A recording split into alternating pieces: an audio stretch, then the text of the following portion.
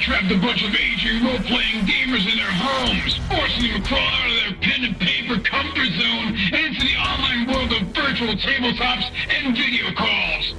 So join them as they raise the curtain to share their stories, insights, and love of all things geek. So grab your longsword and your +1 bottle of Viagra and get ready for another episode of Advanced Age Role-Playing Gamers Podcast. That's a lot of syllables for one sentence.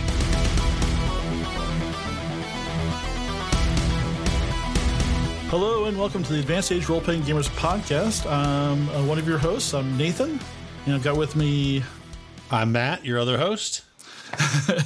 And I've got Christian from My Sound Delv, who, if you haven't heard of them, we're going to talk about this today, but if you've seen soundboard apps, and this is kind of like a new, unique spin on soundboard apps. I'm in my own brain, I'm calling it like a sonic character sheet. Cool. So, Christian, why don't you go ahead and take it away, introduce yourself, and talk a little bit about My Sound Delv, what it is. Thanks, Nathan and Matt. I appreciate the opportunity to chat a little bit about My Sound Delv and me as a creator in the TTRPG space. So, name's Christian Borche. I live in central New York. I'm the father of two. My day job is business-to-business sales, and my night job is sound engineering. And so I make sound effects and have partnered with a developer to create an app. Like you said, it's a soundboard app. And really what I wanted to do was make something for my players to have for their agency and something unique. And I just couldn't find something that's in the market. There's a lot of Dungeon Master tools, but there's not much out there for players in the audio space. So I thought I would fill that gap. That's pretty interesting because I've been fiddling around with it the past couple of days, and it's definitely something that, you know, each player would have their own version with all their stuff in it. And the stuff that I'm used to with like tabletop audio, stuff like that, is really about all the backgrounds and kind of generic battle noises and stuff like that. It's not really anything unique to that session, you know. Right. You know, a red dragon, in one game, you know, is going to sound the same as the next one, you know, whether they're, you know, small, medium, large. So I thought this was kind of interesting to, you know. So how? And I'm assuming you use this in your own games. I do. Yeah. In fact, all of my players use it as well. So it's fun to see what they come up with sounds, because the reason I call it My Sound Delv is because it's not mine, Christian's. It's yours, Nathan's. It's yours, Matt's. Right? It's anybody's, because as soon as you start to match your character or the creature that you're running your game, it's unique to you. And so I wanted that. And from the initial design, I also wanted a place where people could import their own sounds and also record their voice in the app as a feature, so that you could have your own battle cry, or you could record your own verbal components to accompany the 200-plus spells that I have in there. Well, that's pretty cool. Yeah, that is really cool, because I've used like just basic spell book apps, right? But they're just text, right? It's just, you look it up, you read what it does, and that's about as far as I've gone with some of those apps. So yeah, none of them have had like an audio component to them. Yeah. So that sounds pretty cool. It would be nice to have, like, instead of just, because now I'm making the pew pew noises for the wizard. Right? Yeah, we all do it. You know, and I still do it as well. But actually, I hired initially 9 voice actors for verbal components primarily, but also, oh my God, over 200 different phrases, you know. So it's you know, God's damn it, or like, you know, you can do it, you know. So, you know, things that are encouraging, things that are intimidating, you know, that you can. So like, I think about a battle cry as like a verbal component to an attack, like a weapon attack, or, you know, range or melee weapon, and you know, the that kind of, going up to it and screaming, or like, I don't know, one of my favorites that we record is like, did you just shit yourself? It's like, I could just see and hear, this big barbarian, as we were directing, I'm like, think of yourself as a dragon-born paladin, like you're just really intimidating, and give me the you just shit yourself, and it was great. It was a fun session. Well, that'd be really fun. I know around our gaming table, we've developed some like catchphrases, right? Yeah. Like it just happens, right? Like we have like when someone will do like the rules lawyering, like we'll go back like in post for our show, and we've actually created like a little blue falcon sound, but that would be great. Any player at any given time, someone, very dynamic, said we're doing it in like post-production at the table, literally pushing their button and playing. Hey, you just blue falconed me, buddy, That's exactly it. And I've had a lot of fun with fumble sounds. The trombone is just a great yeah, we do a womp, great womp. instrument for that. Yeah, exactly. That womp, womp, womp is just wonderful. Yeah, and it honestly, so we've had our podcast a little bit over a year now, and I do all the sound design, and it takes. I've gotten the dialogue editing down pretty quickly, so I can get that done in 2 or 3 days, along with my day job. But the sound design takes me about another week, because I'm doing individual sounds. So we have a rock band themed game right now, and the lead guitarist is a barbarian who uses an axe. So when he hits with the axe, it makes a detuned guitar string sound along with that. So because that's his axe. So but that takes it's a lot of work for me to do all that. Right. Let me make a suggestion then. Sure. So if you were to record a few variations of that, and then put that on like a Google Drive, and then you share that Google Drive with your game group, and then they used my sound out, they could import all of those in and make that part of their real-time action during your game sessions. Yeah, that could totally work. And it's I've had a lot of fun making the sounds, and I actually have at least for each game I've been creating like a library for each player for each spell they cast and stuff like that. So it'd be nice to have something that I do like having the control, but I wouldn't mind too much if I hand a little tiny bit of the control back to them. But well, I think it would be great, especially if we did more disconnected, right? So it's one thing if you're going to record and then you're going to go meticulously go put things in, but if we're just playing, like so every year we get together for something we call Geek Weekend. I think we're getting ready to do our 9th year this year. Yep. And it's just we head out somewhere like West Virginia, somewhere in a big house in the middle of nowhere. At which also I think you've probably got something for your app. It's a disconnected app.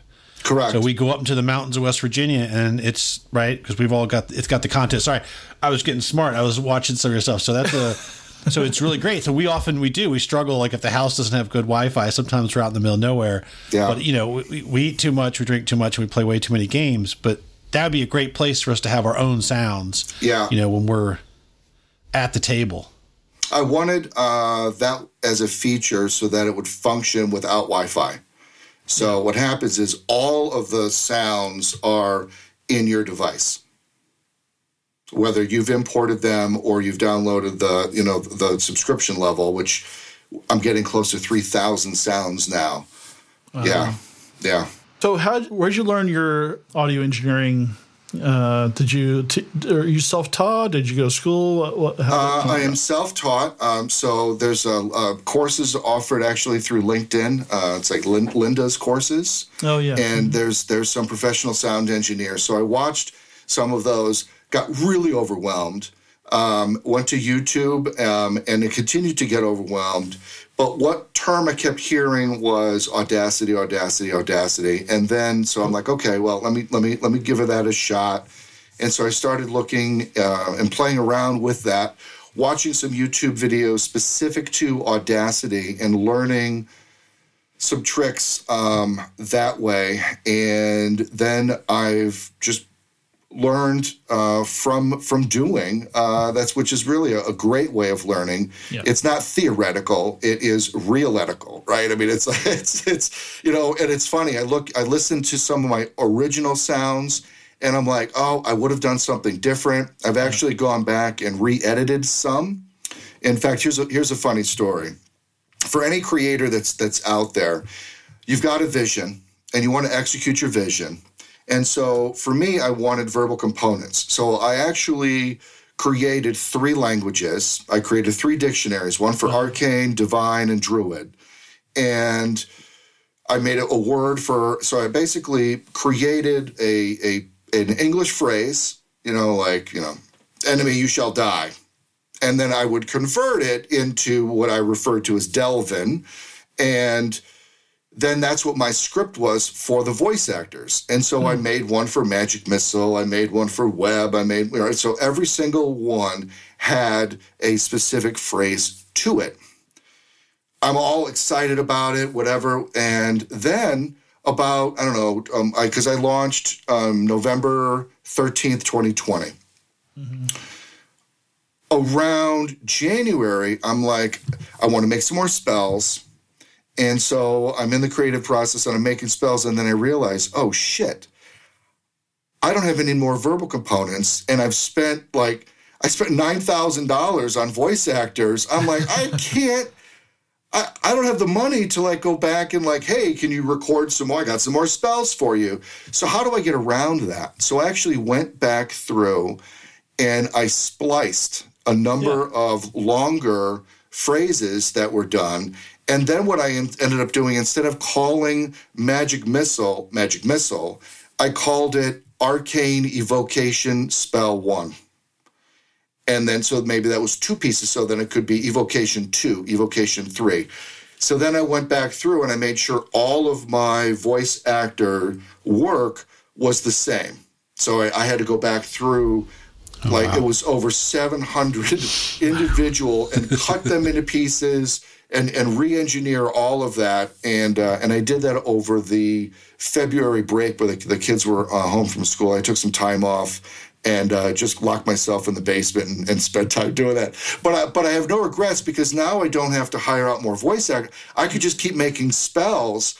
And there's, typically, I think there is, each school of magic has got, 5 to 8 options. So it's just called 1, 2, 3, 4, 5 conjuration, right? Or illusion or whatever. And that was a way for me to get around that. So as a creator, sometimes I really struggle with being too specific or too generic. And it's that magical mix when you hit it just right. It's yes, awesome. Beautiful. I'll tell you, so I went to school, a place called Full Sail, which used to advertise in the back of Rolling Stone. I remember that, yeah. And went there and worked at the school for about a year and did an internship at a place called Sound Deluxe, which is a pretty amazing place. Didn't work out for me because the show that I was supposed to work on, was a Tarzan show back in 1996, 97. Ended up going to some South African studio instead of this Sound Deluxe. But so that would have been my career, and hence why I'm doing this for free for fun. But when I was there, I got to work with this dialogue editor, Neil Anderson, I think it was, and what you did with those spells was something that totally amazed me watching him edit a dialogue, because there's this scene where there's a Harvey Keitel movie. He's crawling through a sewer drain, and he had to do an ADR session, automated dialogue replacement session, where basically the actor has to come back to the studio 3 months after the film's wrapped and everything, and just record lines. And in this case, it was just effort sounds. And he basically said he did a shitty job. but he had all this recording, and he did exactly what you did. Is he took this big long recording session and cut it up and spiced it little tiny pieces and matched things up and changed levels until they kind of fit. And watching the movie, you'd never know because it just fits. So yes. that skill that you use is a very important dialogue editing skill that in addition to this stuff, you could use for feature films. So yes, yeah, yeah. Interesting. Like one of the tricks that I learned, and I didn't learn it on my own. I watched somebody, like the best 5 tricks for Audacity. It was like one of their YouTube things, and it was like I edit from back to front. And I didn't know exactly what they meant until I really got into it. And it's so true. If you edit from the front to back, you're constantly re-editing things to get things in. So it's much better to start from the back and pull it toward the front. Mm-hmm. You actually end up saving yourself more time. Yeah, I use Reapers. It works a little bit different from Audacity, but yeah, I know how Audacity works. Everything kind of slides. If you edit from the front, everything kind of slides forward. So yeah, it does, yeah. Which is one reason why I probably haven't, never really used Audacity. I was like, oh, that's weird. But you're a snob. I am such a snob. Yeah, I don't have that. And it's funny. The first group of voice actors I hired were very, I don't want to say hoity, but they're very professional. And I wanted to hire some other, and they're like, oh, well, they're not of our ilk, right? Like, oh, you want real voice actors, and you want real, you may want to hire out sound editing, because if this thing really hits off and takes off, and you're at a convention and people are like using the app, you want to hear really crisp sounds and whatever, and I'm like, yeah, okay. Like I save everything in MP3 because I want to save space instead of WAV. And some people are like, oh, you have to do WAV because that's the creme de la creme, and I'm like, dude, this is people sitting in their basements, like just, they've got ambient sound going on in the background. Actually, no. The trick to it is playing on a Bluetooth speaker. Oh. Okay. And in fact, you can't see, we're not recording for video, but I just bought a whole bunch of Star Wars little minifigures that are also Bluetooth speakers, and so I'm going to RavenCon. Cool. I'm going to RavenCon later this month, and so I've got the Mandalorian, I've got R2-D2, I've got Chewbacca. So I'm going to have a whole bunch of Bluetooth speakers around the table for my game sessions. Well, I am recording video too, just so you know. Oh, you are? Okay. Yeah. Sorry, I did that long reach earlier. So that's pretty cool. So like each person have their own little Bluetooth speaker that's fun for. And what game are you running? So I'm running Starfinder, and it's a one shot. All right, I love Starfinder. He hates Starfinder. Oh, really? I love, yeah. I love Starfinder. I ran a game for a long time. Love the game. This is one of the few systems I think we are completely opposite on. Yeah. Oh, really? Yeah. Well, see, I cut my teeth mostly in the D&D world on 3.5. So for me, Starfinder is a perfect thing. But I want to share one more thing with you. Since we're on video, I can do this. One of the things that I did. I saw like the combat wheelchair had created some kind of stink, if you will, in the community. Don't know why, but inclusivity's a good thing, and so I actually have a wheelchair bound Shiren Technomancer, and last October I did a disability inclusion sound theme. So every month I do a new theme, and I had hired 4 disabled voice actors and 1 disabled artist to do the artwork for that month's release. And so I've got like wheelchair slams in there and a bunch of inclusive sounds. And I'm going to repeat that this October as well. So I'll just keep adding, because if I've got like running Foley, I should have rolling wheelchair Foley, right? Because there are people that play that. So anyway, we can go back and talk about 3.5 easily. Yeah. So how'd you start gaming? Like what got you this into this? Well, in 1986, my parents moved the entire family, all 6 kids, to central New York, and we were on a small cul-de-sac surrounded by cornfields, and I had nothing to do. There was no devices at that time, right? We had some desktop computers, but they were pretty simple games, and we did play them. Great game was Exodus Ultima 3, which was on an Atari. Oh, my God. Such a great story, really detailed. I had a binder, and we would like write down like all the interview questions and everything, all the coordinates where you'd find herbs. Oh, it was awesome. We could totally have a whole session on like. So I was a fanatic of Lord British, Richard Garriott. Yeah, and so all of the Ultimas. One of my geek moments is I got to meet him. And I got him to sign one of his cloth maps of Britannia. And so, this was ages ago. But no, all the Ultima games. Those were totally awesome. Yeah, really fun game. And so I got into D&D with a neighbor who got a book, and we just started reading it. We never really played it because it was just 2 of us. So then I joined the scouting group in my town, and my world changed because not only was I learning life skills and citizenship and first aid and all that, but man, when the scout leaders went to bed, we'd pull out our dice and we would play till the wee hours of the morning. And one summer, 1987, it's 87, 88, something like that, I went to Boy Scout camp and I worked there for the whole summer. And we played most nights. It was an epic campaign. It was really wonderful. But the funny thing is, you said you played a lot in college.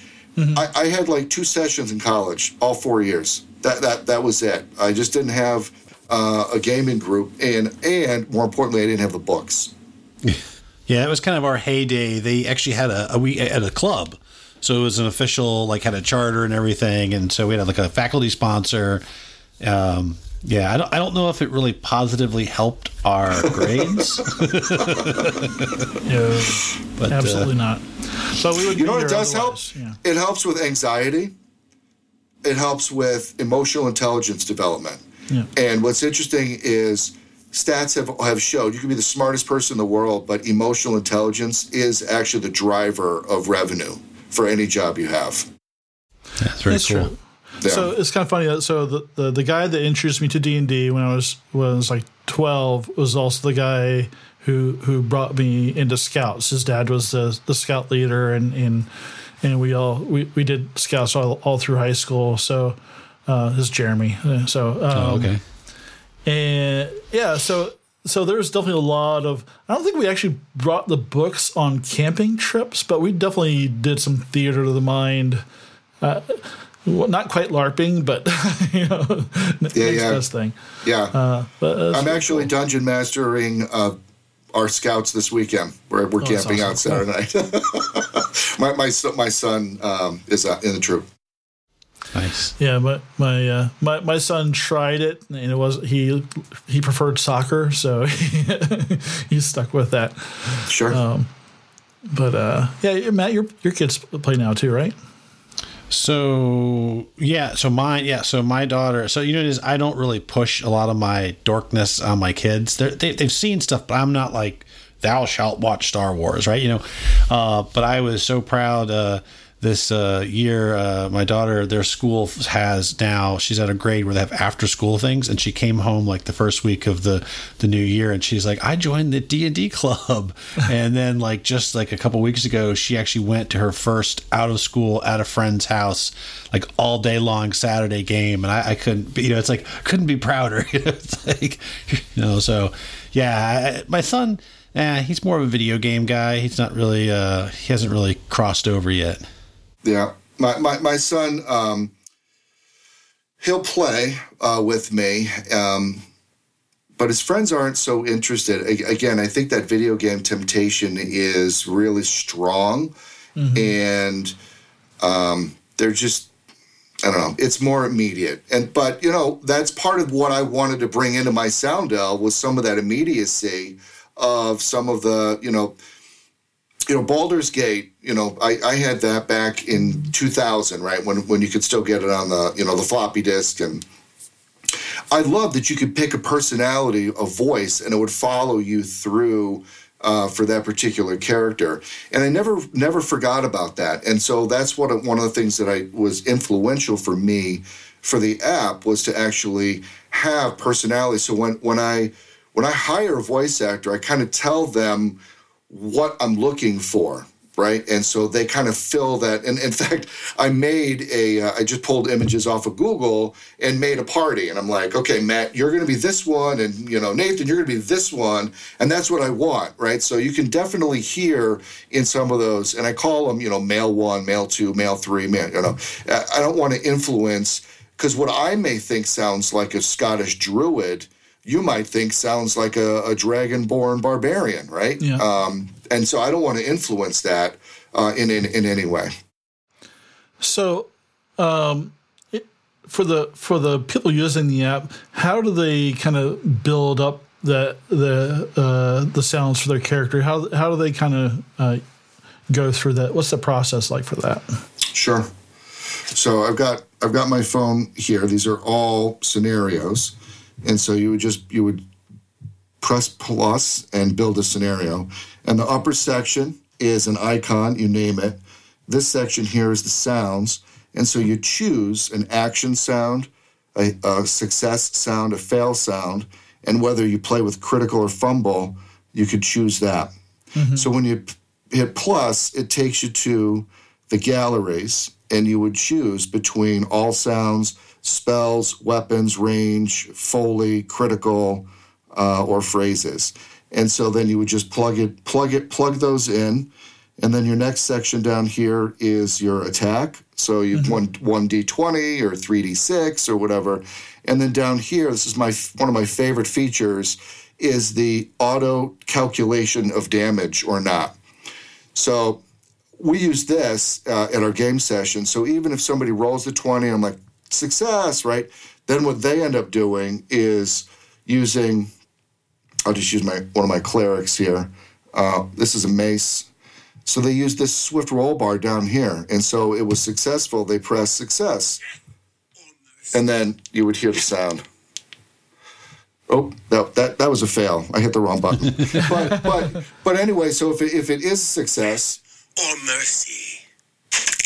There we go. 16 points of damage. So it like immediately tells me in the table, not only was it successful, but how much damage they did. And so it really moves combat, relatively quickly.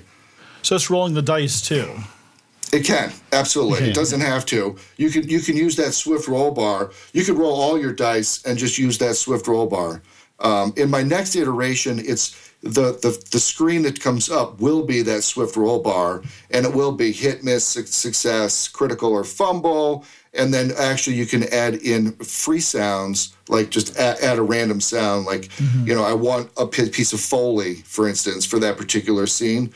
So I'll throw it in there. But I'm starting to make skill checks and that kind of thing. But in essence, like, this is a replication of the character sheet. So these are all my weapons and all my spells for this particular character. So yeah, I could look at the character sheet and then I just reference, I'm gonna cast the spell, right? Detect magic. Here we go. It's terrible. Yeah, it's probably going to come across awful, but anyway, success. And it's that simple. So you create a scenario and you save it, and then you could just download whatever icon you want. Yeah. So for the people who listen on the audio version of this, is basically, and we'll have links to all the videos he has on his website. But cool. It's like one full screen of the phone, just filled with icons that have all his actions in there, ready to go. Yeah, so I will say it's frustrating if you're like real time, like, and you want a sound and that moment has passed and you're still fumbling around searching for the sound. That is not the way to use this app. That you're just going to be frustrated as all hell. You've got to pre-plan. You've got to like match your character, different options or whatever, right? But if you go into the sound gallery and you just click all sounds, and then you hit the search button. There is a microphone. A voice recorder. Okay. So I can say Fireball, and it would come up, right? Fireball. It just came up. Nice. Right. So I can use a voice feature to get down to a sound I'm looking for. So I had heard something on it. So I had watched an interview, but it's a little dated. It was something about how like nested values.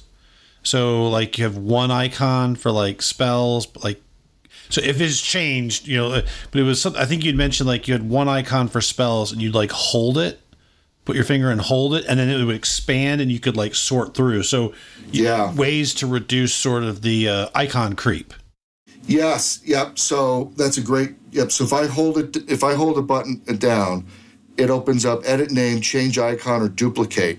So you make one weapon action, and so like Searing Light's a really good one because Searing Light, there's different options to it. So I just held it down and re-record. So this is Searing Light for when it's an undead. This is Searing Light for when it's normal. This is Searing Light for another condition, right? When somebody has sensitivity. So I've got one icon, but underneath that icon, there's variations to it. And so you can group sounds. So again, to avoid your icon creep, as you said. Yeah. Now, when you're creating the sound library in Audacity, how much are you using like licensed sounds versus stuff that you're recording yourself? That's a great question. I want to say I have personally recorded less than 10 sounds. Okay. I have purchased from Boom Library, a company out of Germany. I've purchased their Creature Pack. I purchased their Medieval Pack. I purchased their Close Combat Pack. There are guns and assault rifles. So I've purchased 5, and they're like $200 a piece. Yeah. But you have them, and they're available for commercial use and a nice license. So before I started any of this, I hit I found a lawyer, and I gave him my plan, and I'm like, this is what I want to do. I want to do this, but I want to make sure that I'm walking that line that's on the correct side of copyright. Yeah. And so whenever I've looked for a sound house, I share what their license is with my lawyer. He reviews it, and he's an entertainment lawyer, so he knows copyright very, very well, and gives me the thumbs up or thumbs down. So I only use 2 houses. I use Boom Library, and I use Artlist.io out of Israel, and they've got a nice license, and they've got music and sound effects, and you're able to download for $300 a year. It's a perpetual license, so at $300 every single year, I can download 100 sound effects per day, or 40 songs per day. So obviously I don't have time to do that, but but when I'm looking for, like my next sound pack that I'm working on, I'm calling Gadgets and Shadows. And so it's, like a gnome puts a gadget together, or like an artificer has got something. So they're kind of like, I call them Magitech gadgets. And so it's a sound of like gears and rope pulleys and clicks and little things. And so I mash all those kinds of things together. And so when I'm searching for a sound, then I'll go to Artlist, and if I don't have something in my library, and typically what I'll do is I'll download them. I'll go into my download folder, and then I will put in capital letters things like gears, and then an underline, and then now it's the rest of it, yada yada yada yada .artlist, and then I'll bring it over, and that way in my library I've got all my gear sounds together, I've got all my emotes sounds together, all my air, fire, ice, like all those things are kind of grouped together. And then when I use a sound, here's the other thing that's been, I don't know, anybody out there that's doing stuff, that this could be a helpful trick, but I also put at the very end for what it's for. So, for Fireball, 1, right? Because I've got a couple fireballs. Or, a spell for, Spear. or a sound for spear. So I try to keep track of what sounds I'm using in my library, and it doesn't mean I won't reuse it, but I just want to make sure that I'm keeping track of what sound is going into what sound effect. So then I'll mash all those things together. I will then have a folder for every single release, so every month.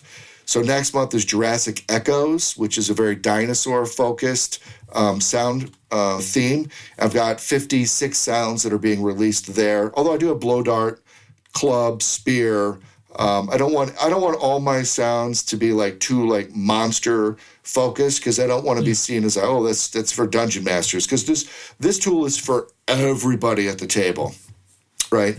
So anyway, I'll put all those sounds in a folder. I'll label it as such. And then I have kind of a master growing list as well, so I can keep track of what release sound, or what sound came out in what release. Started with 1,000, and I'm up to 2,800. I'll push 3,000 this month, but yeah, nice. That's pretty cool. Yeah, so I'm not super organized. I have my categories. Like I'll have my whoosh category, then like a weapon category, and a bunch of other things like. But I definitely could use to spend more time naming the sounds. I'm using Pro Sound Effects, which is like I looked into that. Yeah, that's huge. Yeah. Boom is I looked at them for some stuff for more like cinematic type stuff. They've got a lot of good stuff for cinematic drums and things like that. But they do. I think you might be impressed with Artlist. Yeah, that's one I hadn't heard of. I've looked at like a sound effect and boom and a few others, but Artlist. I'll have to check that one out. That's but I haven't done anything with like common license. But in terms of licensing, here's another. So Wizards of the Coast has got the open gaming license, and I'm always referencing that. And if it's so I love Paizo, but it sucks that there's no open license for that, because I have to rename everything. I can't. There's some really awesome technological spells, but I just have to rename them because they're copyrighted the way they're named now. Yeah, that's weird, since they kind of got their start from using the OGL, so it's a little counterintuitive for them to be a little. But yeah, hey, that's their playground. They're allowed to do what they want with it. It does seem to be a trend, right? So you've got Wizards of the Coast. Free League has a very open sort of like a community publishing environment, right? I think a lot of these publishers are seeing that they can't write it all. They'll never be able to meet all the fans' desires. So why not just crowdsource, right? You've got set some basic rules and let people go and create, and I think the community benefits. Yeah. Two things on that. So I've got a few goals that I want to do with this app. I've been asked, do you have a web version? The answer is not yet. That's one of my goals. But another goal is I'd love to be an indie creator electronic marketplace for sound effects that support their world. And then have that just be a sound pack that can be purchased one time and then it enters the library, right? Like I don't even want any like real money for it, because I'm the interface. So I could be the interface for folks that want. So I'm actually talking with one Kickstarter right now to do sounds, and so anybody that backs it will get sounds, and I'll be in his material that says, hey, if you want to use these sounds in my sound delve, it's a great place to do that. And I'd love to do that more and more, because, like you say, crowdsourcing and independent creators, have got such incredible talent, especially with COVID. Everybody was like locked in, like they're so creative, right? And I'm like, I was thinking I was unique in that, but no. Like, there's just so much stuff out there on Twitter. I can't even keep track of it. And like all these I had to just stop supporting Kickstarters because it was killing me. He has a problem. Nathan's got a real problem. That's funny. Sir. Well, it is interesting. Like I think of like great ideas. I know So right now it's an app. It's on Apple, and I know when I listened to the previous interview, you were going to move it into Android. I'm there. Yep, I'm there now. Yep. Awesome. Yep. Because I know I am forced to have an Apple, but that is not my. I was forced by the powers that be. I guess I'm wondering because talk COVID, right? So a lot of us, this podcast came out of not going insane during COVID, right? So we moved our game from pen and paper to online. There's a huge market out there with products like Roll20, Foundry, and all these others. And we use a lot of Roll20, but I have read a lot about companies like Foundry where it's a lot of like independent developers and stuff. And I'm just wondering, that's a whole other market or for potential connectivity. You mentioned like a web app. Has that ever crossed your mind? Integrating with the VTT community, as so many people are still sort of using Foundry VTT systems. Yeah. I've reached out to 3, and not the big ones. Three smaller ones. I figure that's probably the best channel partner I could make. And there really wasn't much of an interest there. There was one that said, you could put your stuff, save it in an OGG file, and you could send it in. But here's where maybe my approach doesn't serve me in the VTT space so greatly. I say everybody but me, has a sound effect. It is the start, it is the middle, it is the end, and that's the sound effect. When I do my sound effects, I actually break them. So I've got just the action. And then I have just the success and just the failure. My app, when you put it together, my app will play them together, but I don't record them together. I record them as separate files. So you can mix and match your results so you guys could have the same weapons, but they won't sound the same because you've chosen different things, right? That's the way I wanted it. I want ultimate decision customization capability by the end user. But it doesn't work so great. So I actually did spend some time to consolidate a bunch of my science fiction work so that I can use that one VTT's marketplace and put out a bunch of sounds there. And then that user would then essentially go into my sound files and choose, different things. But it's going to be success. And I don't know exactly how that works, other than I'm shooting my sword or whatever I'm playing. But it's not going to have a hit or a miss because it's not tied to the success of the die roll, which is what I wanted. I wanted to have that like anticipation, right? So all my action sounds are the same, but the result is different based on the die roll.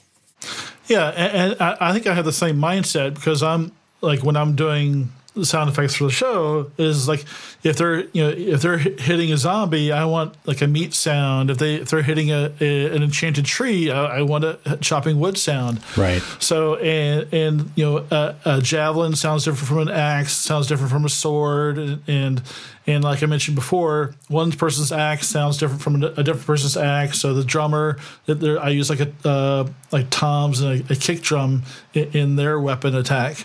So it's it's like nobody knows it's there except for me, but that's the way I wanted it, and because it needs to be an individual for this character because the sound is part of the character to me. So I can totally get where you're coming from, where you want that individual.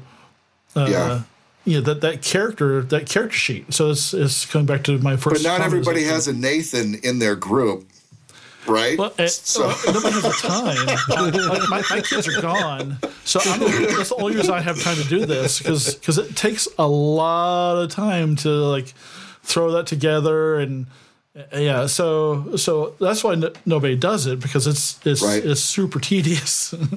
Well, that was one thing about the app that I thought I really liked was, I guess your scenarios, right? So this idea, I'm thinking like work. Oh my God, workflows, right? Like I can't get, but I like the idea that I could build like, okay, when I swing my sword and then it hits, it does, but without being, because I'm not technical, so I'm not going to go and program a macro or anything like that. So I love this idea of just, okay, I can swing with my sword and it can hit or miss. I can critical or not. I can put a sound of me going like, take that or whatever. And it could be my voice or it could be one of your recorded voices.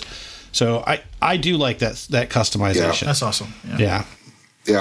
Oh yeah. In my personal games, I've got Daleks, I've got Rambo, I've got Dukes of Hazzard. I mean, I've got a whole bunch of like random stuff that I pull out, Kirk speeches, right, for Starfinder. We play an Envoy. I mean, what does an encouragement, sound like? I got it. Boom. It's Captain Kirk. I don't believe in the no-win society. It's just the no-win situation, right? It's awesome. It's awesome. In your home game, you can do all that because you don't have to worry about copyright infringement because it's just your home game. Right. It's a lot more freedom. And there's sound banks for every movie franchise out there. They can just go out and yoink. And yes, and so it's important for so I have an import option. So you can import any of those that you want. It lives on your phone. It doesn't go anywhere near our servers. It stays in your device, and you have two choices. You can keep it, play it, or delete it. I guess three choices, right? And then my lawyer's like, that's a great way to do it. That's, because I don't want to be Napster, right? No. You're the interface. And you're selling sound packs that you spend a lot of time on. That's pretty cool. It's a labor of love, and it's just wonderful when my group shows up and they pull out all their stuff and the phone is just part of it, right? So it's dice, and another thing, I don't know if you heard about Pixel Dice. If you saw that Kickstarter, so Pixel Dice are Bluetooth dice. So what good is a Bluetooth dice without an interface? And these guys are going open source. So we're programming our app so that I can actually roll physical dice and it will play your scenario. So what are these guys called again? Pixel, Pixel, Pixel. So they have like the API is all there, exposed. Open source, yeah. So is it just like a sensor in the die, like it knows which way it's landed based on sort of like a little gyroscope or something? Yep, exactly. And then the case itself, it charges. Do they light up in Flash too? They light up in Flash. They light up in Flash. And what's cool is you can actually go in, plug in, go to their site, plug in what your serial numbers are, and program them to light up in a specific pattern. There's a whole bunch of different patterns. Like red or something like that? Yeah, exactly. That is so cool. Yeah, and I'm like, that is like the holy grail of like my app, right? Physical dice and sound effects. Holy shit. So I'm excited. That's a group that you're engaging with, right? To make that connection? Oh, that is really cool. Yeah, I'll have that first quarter next year available. That's really cool. Yeah. Because I'm a Kickstarter backer, and I'm not getting my dice until you may have known there's a chip shortage, and so I'm not getting my stuff until December. So then it will be next year. Will be open market. Man, there's some really cool stuff coming out. Yeah. Now, I guess I have another designy type question for you. Let's take the kind of the combat chair concept. Like when you're trying to create a sound for that, what are your search specs when you're looking for sounds to kind of assemble and layer to create that combat chair sound effect? I'm assuming you're referring to the wheelchair? Yeah, the combat wheelchair, yeah. I really, really struggled in finding there is very little wheelchair sound effects out there, like specifically wheelchair. Yeah. But as a sound guy, sometimes the real thing doesn't work, actually. It sounds stupid for whatever reason. It just doesn't sound believable. So you need something that like is a little more than what It really is. It's kind of weird, but that's just the way audio works. So what I have found is actually a lawnmower being pushed works the best. So I'm listening for wheels, and I'm listening for, so it's like a cart. I'm listening, and so I've got a whole bunch of different sounds for wheels. I've got BMX. I've got lawnmowers. I've got office chairs like this, old school office chairs. They sound a little too spinny though, so you have to be careful. And if you slow them down too much, you get this like tinny sound. It just doesn't work right. At least for me, in my I don't have a degree in this, so I the way I do it doesn't sound right. Don't worry about degrees. I've gotten paid for this. So. But yeah, those are the things. So anything that's on a wheel. I've even gotten electric scooters because for Starfinder there would be an electronic wheelchair.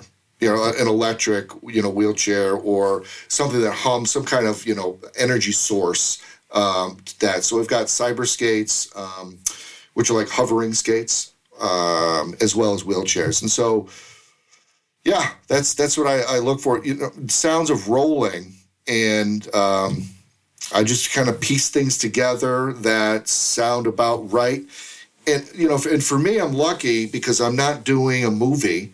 So I don't have to have something that's 3-4 seconds long. I can get away with 2 seconds.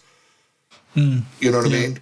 Because I can either repeat that 2 seconds, and then in between that I can have like some kind of grunt or whatever. I've got a little bit of freedom in that respect because most of these are for encounters.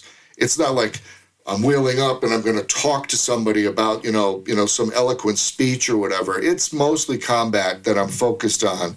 I don't want to take over the entire game.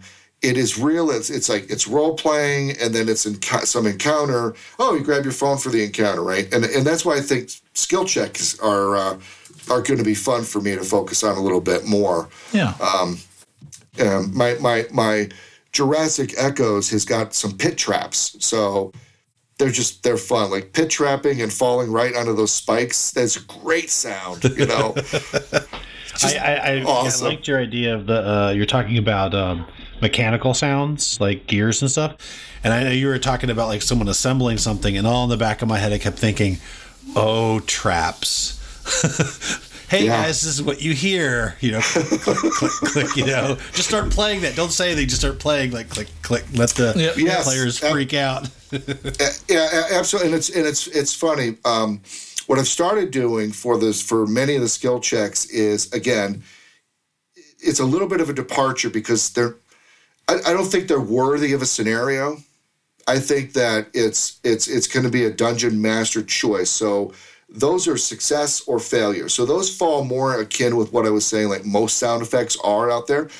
So it's the same action sound, like walking across ice was one that I released last month. So this month, you're walking through ice and you fall through. Or you're walking through ice and you don't fall through. But it's the same setup. So you guys are both walking through the ice, and I'm playing it. Okay, Nathan, and you hear the and then and you make it all the way across. Now you roll. Okay, you're going through and you fall in the ice, right? And so it's set up the same way, but the result can be different, and that's the fun part. Yeah, so as the players are building the scenarios for their character, the DM, GM could do the same thing. They could set up the scenarios like, okay, I'm going to have, these 3 different types of encounters tonight, so I'm gonna put these together and have those ready to go. Or they set up one scenario, something like this, where there's a bunch of little icons there, and they call that traps. And they've set up a whole bunch of traps, and then they go into there, and it goes even more. Okay. Oh, okay. So here's a pit trap. Here's this. Here's this.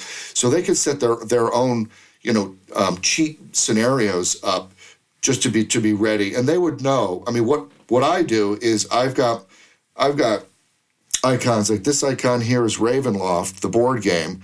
So if you click on that, those are all the monsters, all the encounter cards, like everything there.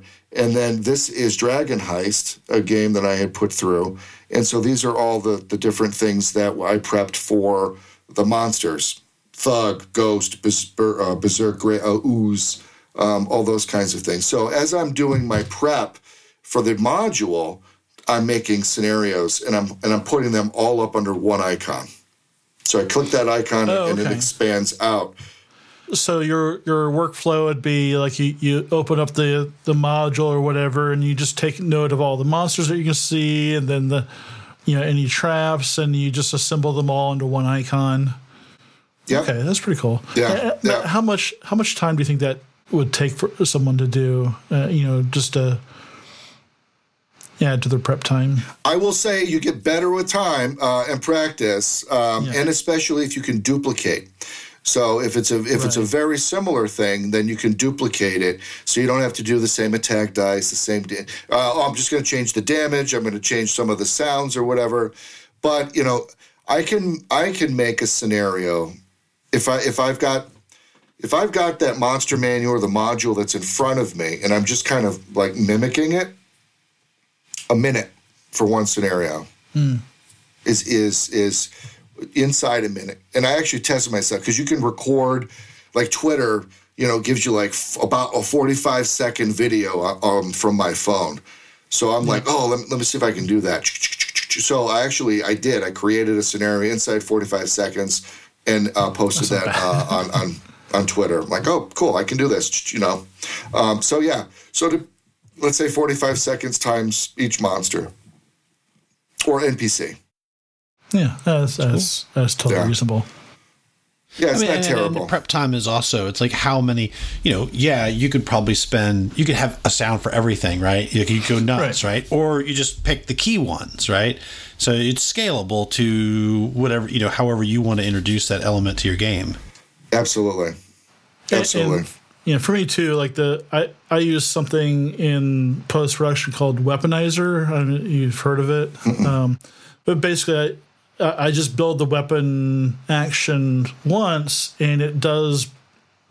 You kind of perform it, so it has some randomization and like kind of the speed for each element and the kind of loudness. I can control that a little bit. So that's kind of the neat thing with some of this stuff is as your app develops. You could introduce things like changing, adding some randomization in there to make it. That's on our roadmap.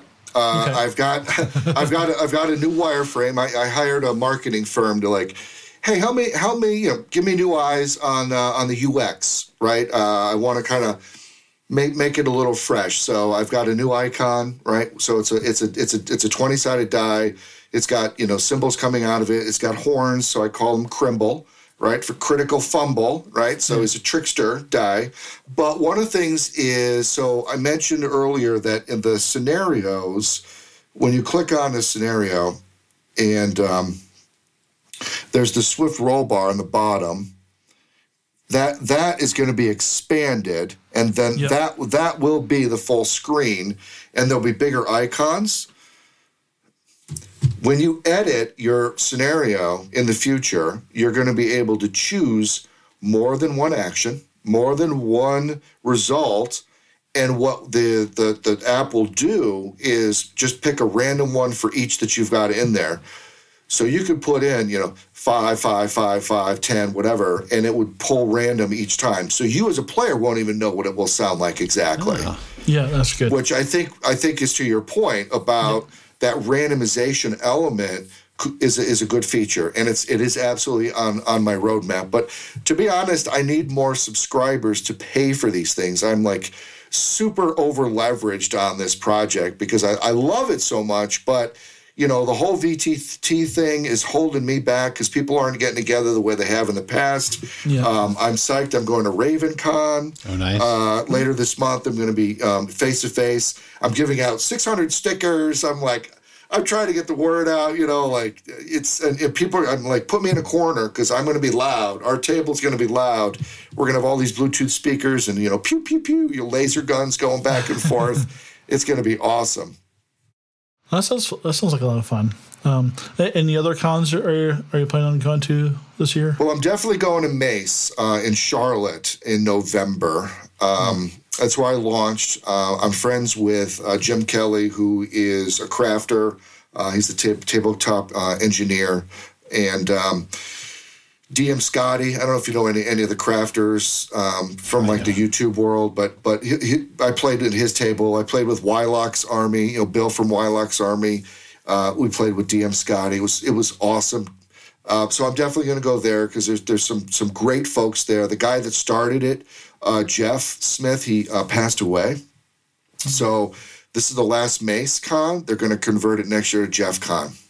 He started it 26 years ago. And just a really super guy, and so they're changing it to Jeff Con. So I'm tied to that one because I love it. I'm going to go to Syracuse Con because it's my town, and that's also in November. So those are ones that I've got lined up. I'm feeling too small and squishy for Gen Con.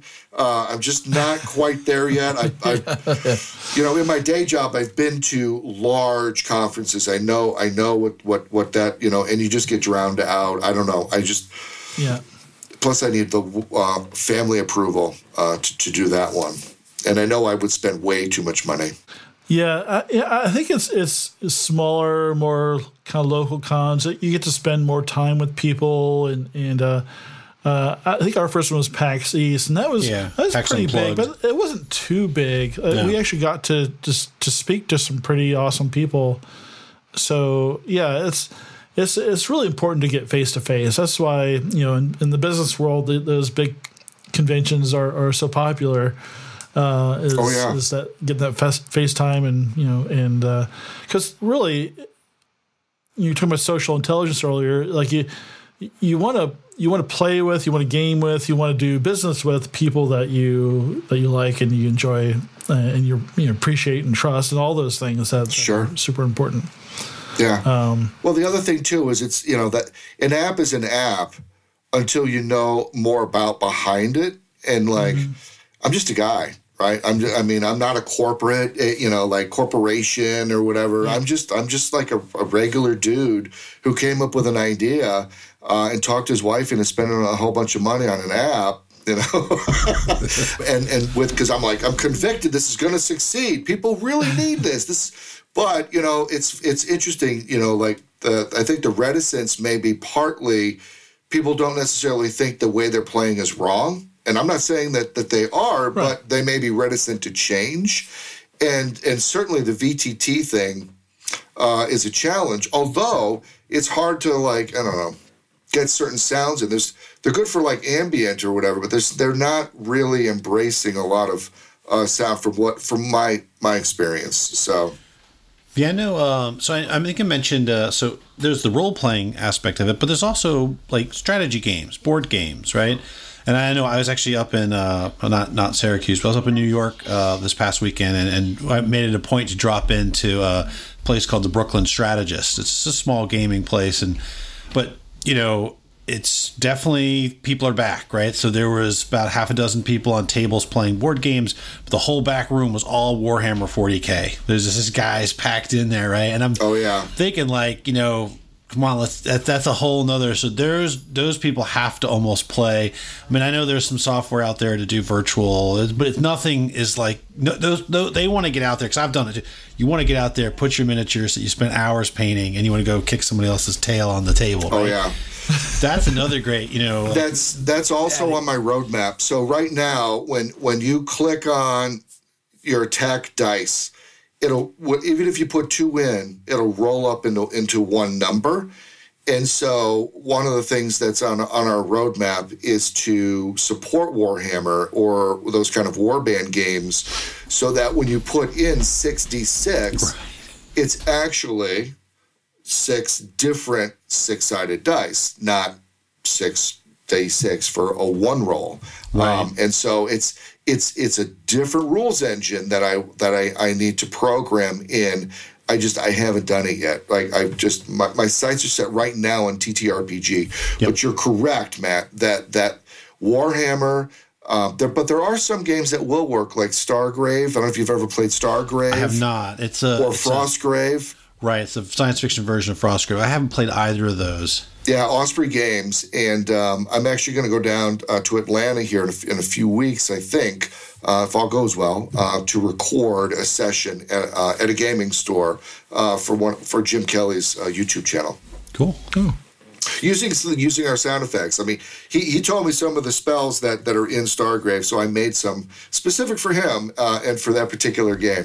Nice. Yeah, that is cool. No, I mean, anyone who wants to add any kind of sound effect, it can be complex. Like I think it's really cool that working towards like the multi-die for something like, and I'll just throw out there, I've never done it, but like there's tons of people out there that play things like Magic the Gathering, Pokemon, right? Why not? Why not have your guys, I don't know any of them, so it's more like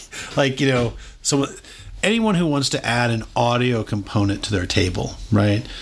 Because you've got that customization and because you've got the option between the licensed sounds and the unlicensed that anyone could do, they could go and like my son rips sounds off of things from YouTube for his own personal, he does like stop animation, and so he'll pull like Godzilla stuff off, right? You can pull your own sounds and add them. So I think it's pretty cool. I mean, yeah, and you could take a picture of the card and that becomes the icon, right? So you actually even have that together to match.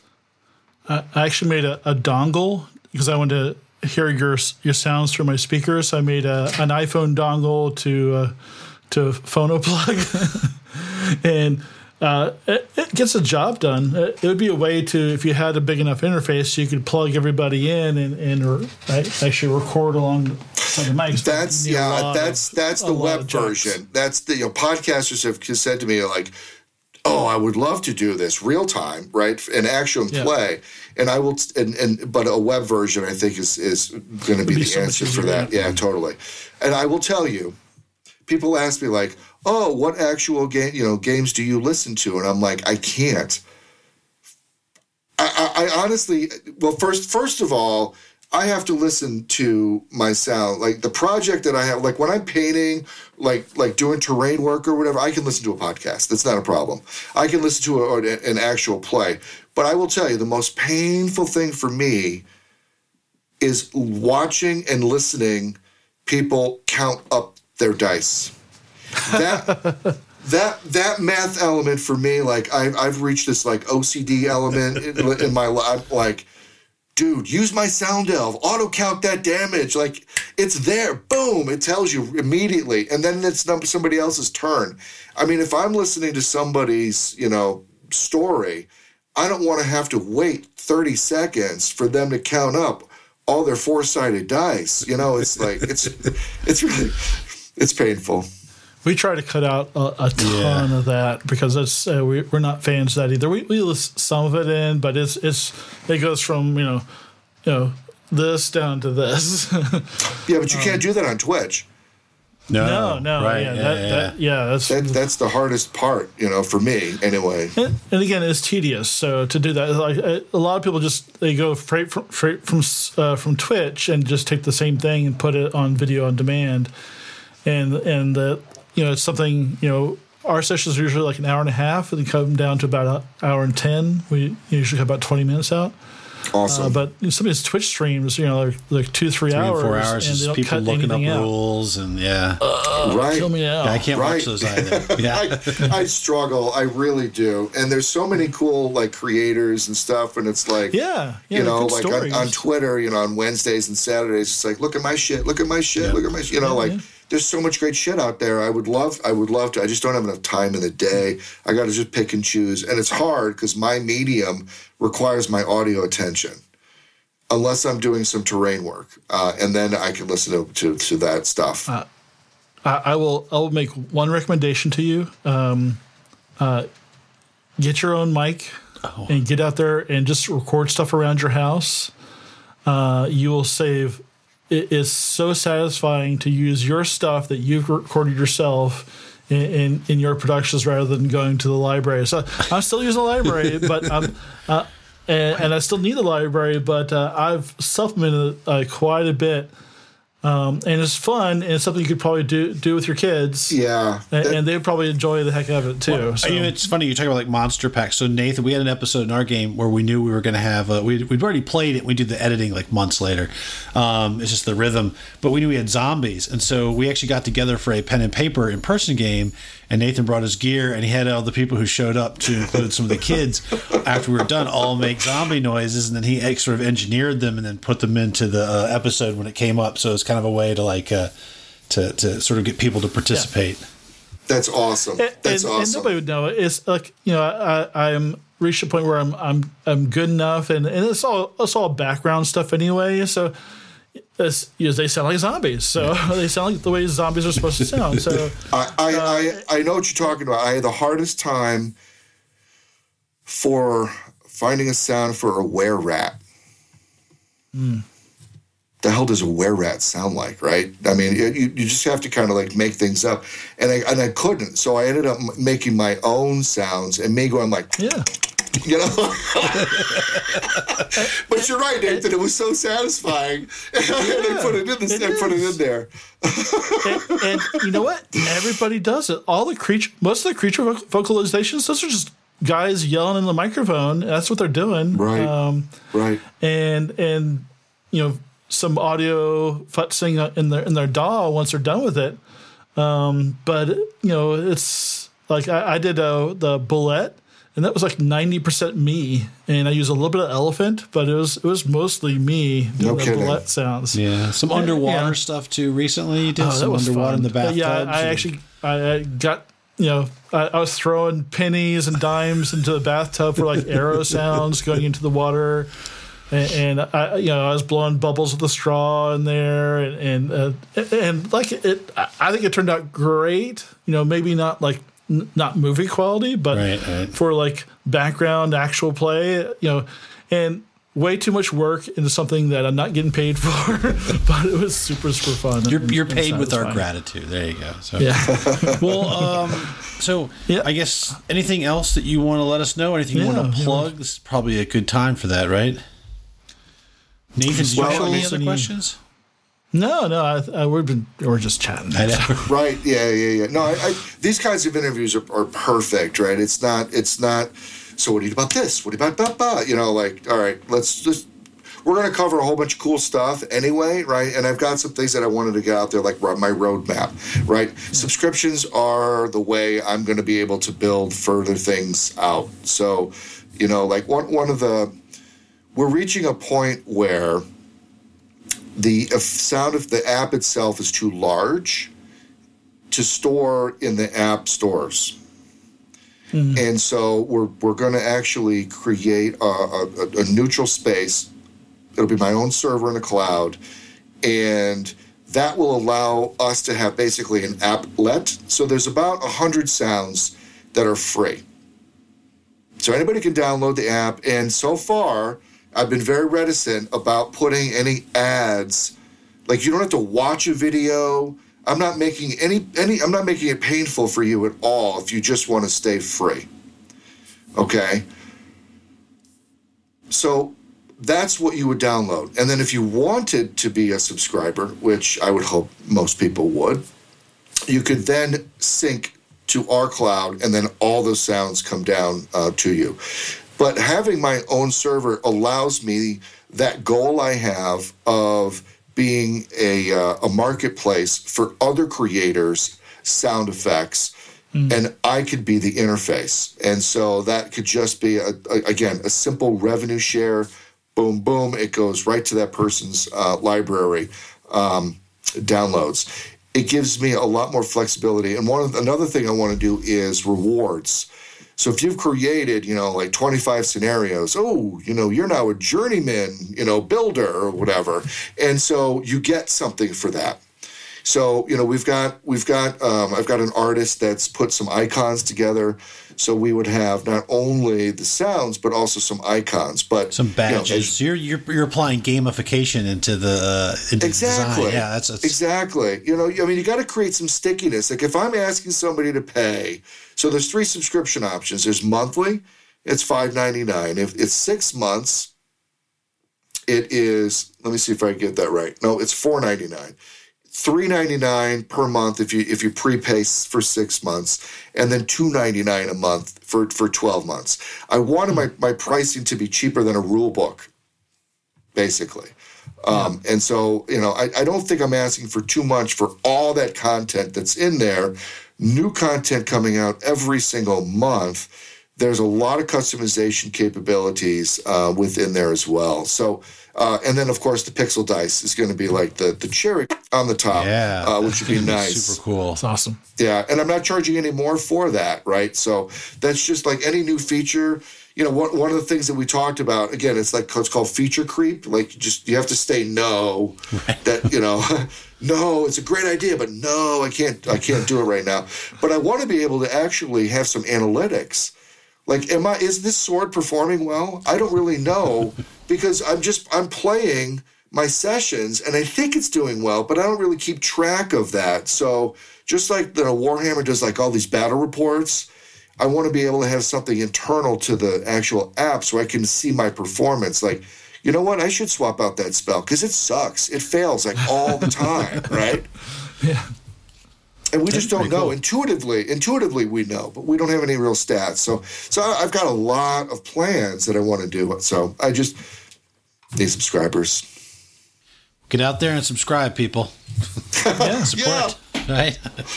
Please do. Give it a shot. Try it out. Yeah. Well, I mean, there's no skin off your teeth, right? Because it's a download for free, right? Yep. So cool. Thank you guys very much for your time tonight.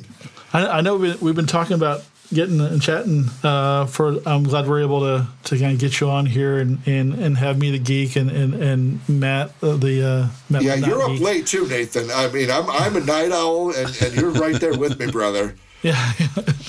I mean, we're going back. We're liking each other's shit, like 2 a.m. It's like what the hell? But thanks for coming on here. You're welcome to come back anytime you got something new to talk about. And awesome. We'll get this out to the folks and include all the links below in the under the video. Awesome. So you can check out all the how tos and what's its and yeah. I got to redo my tutorials. They need to be redone, a little more zippy. I do have a commercial, but I'm waiting to get the new interface to be able to put so you that out there. Matt do tutorials. He's like the tutorial master. Is that right? I don't know. Yeah. I don't know if that's true or not.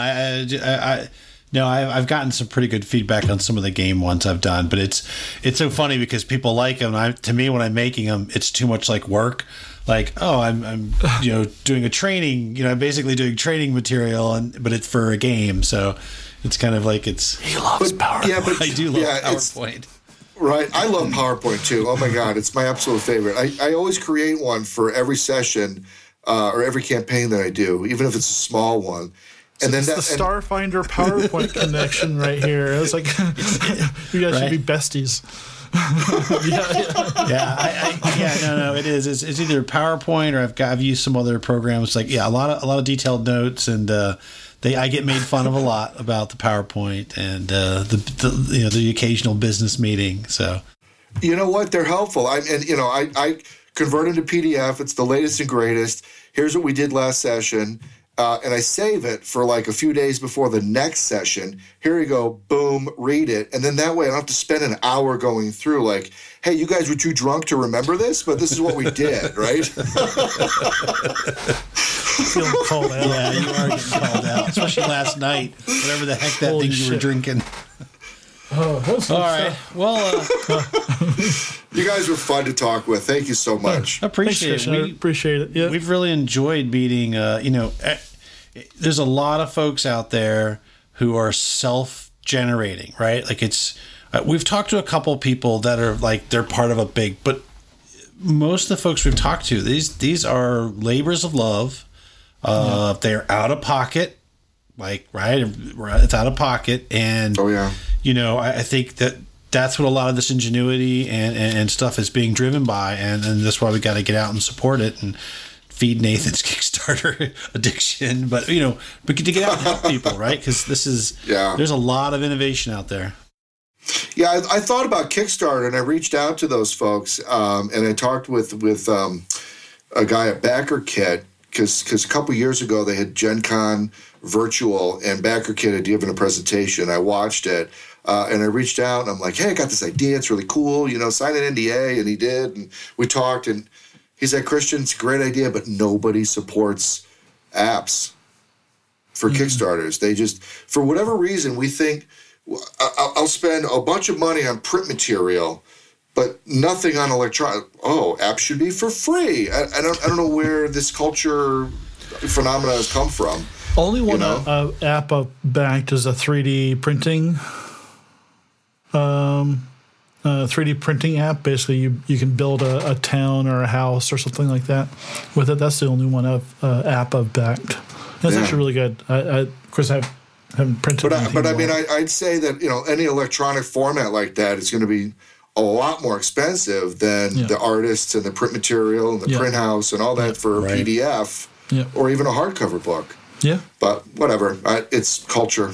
It's culture. Awesome, guys. I could keep talking for another 2 hours, by the way.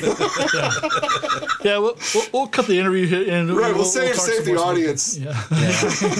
Well, thanks for watching, everybody. Are we saying goodbye? Yeah, saying goodbye. Say goodnight, Gracie. Good night, guys. Thank you. All right, good night.